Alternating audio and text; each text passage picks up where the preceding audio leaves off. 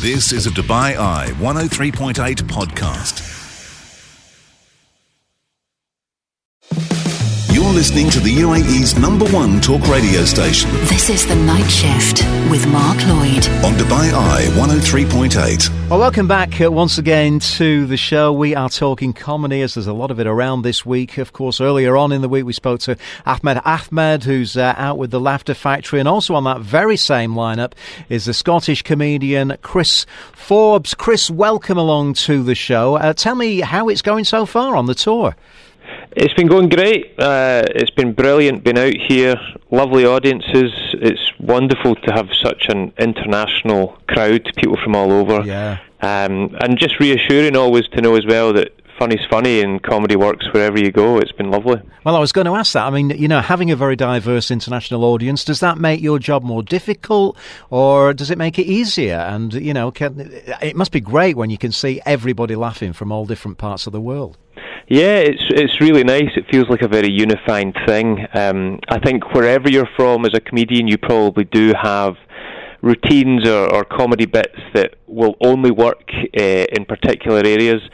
But I think everyone knows certain topics that are just global, that people will have an affinity to the world over. And so it's just really nice to talk to everyone and find topics that are there on the same plane for everyone. Now, you're from Scotland. We can tell that from your lovely accent there. Of course, famous for the Edinburgh Fringe and famous for comedy. Tell me about how it all started for you, Chris, and you know, your decision to make comedy your particular kind of way forward and way in life and an actual job. Yeah, well, I think, like most comedians as well, it's never really something you plan. You kind of fall into it by accident. Yeah. I was actually a sports lover. I was a huge fan of all sports, but basketball was my big sport, which was quite rare in Scotland. And when I was 16 years old, I got the opportunity to go over to do my last year of high school in America with the hopes of becoming a basketball player and getting scouted. But bizarrely, it was when I was over there, I got up in front of the school to do a talk. They wanted me to do a talk about the differences between Scotland and America and my time being over there and how I was finding it. And I didn't know it at the time, but really that was my first experience of stand-up, because I did a 10-minute talk that I tried to just make as funny as possible. And that 10 minutes and that feeling within that 10 minutes was just more gleeful and joyful for me than the whole year of going out there to play basketball. And my dreams just seemed to change in an instant, so that's what stuck with me. So it sounds like you were a better comedian perhaps than a basketball player. Oh yeah, that's undoubted. Especially when I got out there, I realised I wasn't as good as I probably thought I was. But, I mean, with another sport, tennis, that I think you've included that in some of your sketches, haven't you? Yeah, again, very surreal. But I did a one-off sketch. Initially, that's what it planned to be, a one-off sketch where I played the fictional third brother of Andy and Jamie Murray, the tennis superstars. Yeah, you know, yeah. And we managed to convince Judy Murray, you know, their actual mum, to be part of the sketches, and she was brilliant, and she was happy to do it. And it just took off, so we've done a run of sketches for the BBC, and then we did the Edinburgh Fringe last year, and are doing more live shows this year. So, yeah, would never have guessed that's the kind of thing that would have happened. Wow. But I mean, what did the two brothers think of their mum appearing, you know, in this sketch? Yeah, I think at first they thought it was quite odd, but as she said before, they've always said as long as she's happy and having a good time, they're very much supportive of all the different things she's tried, and they've been kind enough to lend their voices and send videos that we can use within the shows. So yeah, I think it's probably just as surreal for them to find out. I love the idea of it, though. You also won a BAFTA, a Scottish BAFTA, for Scott Squad. Tell me a little about that. Yeah, well, I guess the first thing I would say was it was a great group win for the show.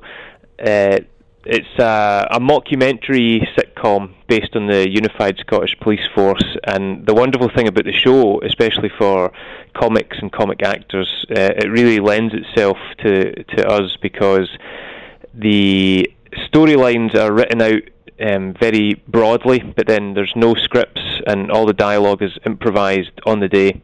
Wow. And so to win a BAFTA for that, the whole cast and team were up on the stage to collect that, because it was very much a kind of group win, which was incredible. Yeah. I mean, does that not fill you with fear? No scripts whatsoever, just literally going on there and off the cuff, improvising everything?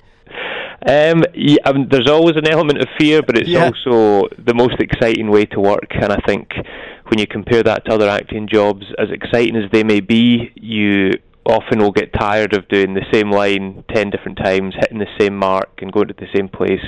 Whereas this is a very unique way of working where every single take can be different and you can try different things. So yeah, it very much feels like almost doing live stand-up, but on film. And so looking at 2023, I mean, what's next up after Dubai for you? Well, I return home right at the start of the Glasgow Comedy Festival back home, so I'll be doing my own solo show and then another live show with Judy Murray, my comedy mum. Right. And then she's taking to this comedy, isn't she? Our Judy. She, if anything, she's getting too good. She's funnier than me a lot of the time. It'll be the Judy show next, and supported by Chris Forbes. Yeah, opening up for Judy Murray. Yeah. And then it's just full steam ahead towards this year's Edinburgh Fringe, so I'm looking forward to going back to that. I mean, a fair bit of travel I can see that you do. I mean, when you look back at some of the great gigs that you've had, what are some of your favourites? For me personally, I have loved it when I've been fortunate and lucky enough to travel, and I really enjoyed performing over in Australia at the Perth Comedy World. That was great. I think it's always lovely to be the kind of fish out of water and to be given a view from an outsider's point of view. And again, it's just one of the greatest perks of this job, that if you're lucky enough to travel and perform to people in other parts of the world, you get to experience different culture, different people. And so yeah, I really loved that. It felt like the furthest away I could go to perform comedy, so it was quite exciting. Yeah, cool. How cool is that? And are you enjoying Dubai?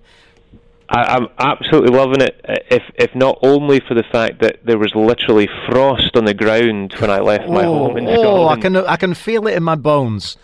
So it hardly feels like a work trip, honestly. I'm very fortunate. It's beautiful. Lovely people. Everyone's been very friendly and welcoming, so yeah, it's great. Great stuff. Well, 3 chances still to see the whole lineup with Ahmed, also Chris Forbes and Rick Case-Wetter for this current tour of the Laughter Factory. Thursday night on the 9th at Hyder Hotel. The 10th, Friday the 10th, they're up in Abu Dhabi at the Park Rotana, and then back in Dubai on the 11th, Saturday at Duke's The Palm. You can find out all the information at laughterfactory.com. Been great chatting with you, Chris, and do enjoy what Dubai has to offer, and look forward to getting along to some of your shows. Thank you, and thanks for having me. You've been listening to a Dubai Eye 103.8 podcast. To enjoy lots more from Dubai Eye in the United Arab Emirates, just go to DubaiEye1038.com or find them wherever you normally get your podcasts.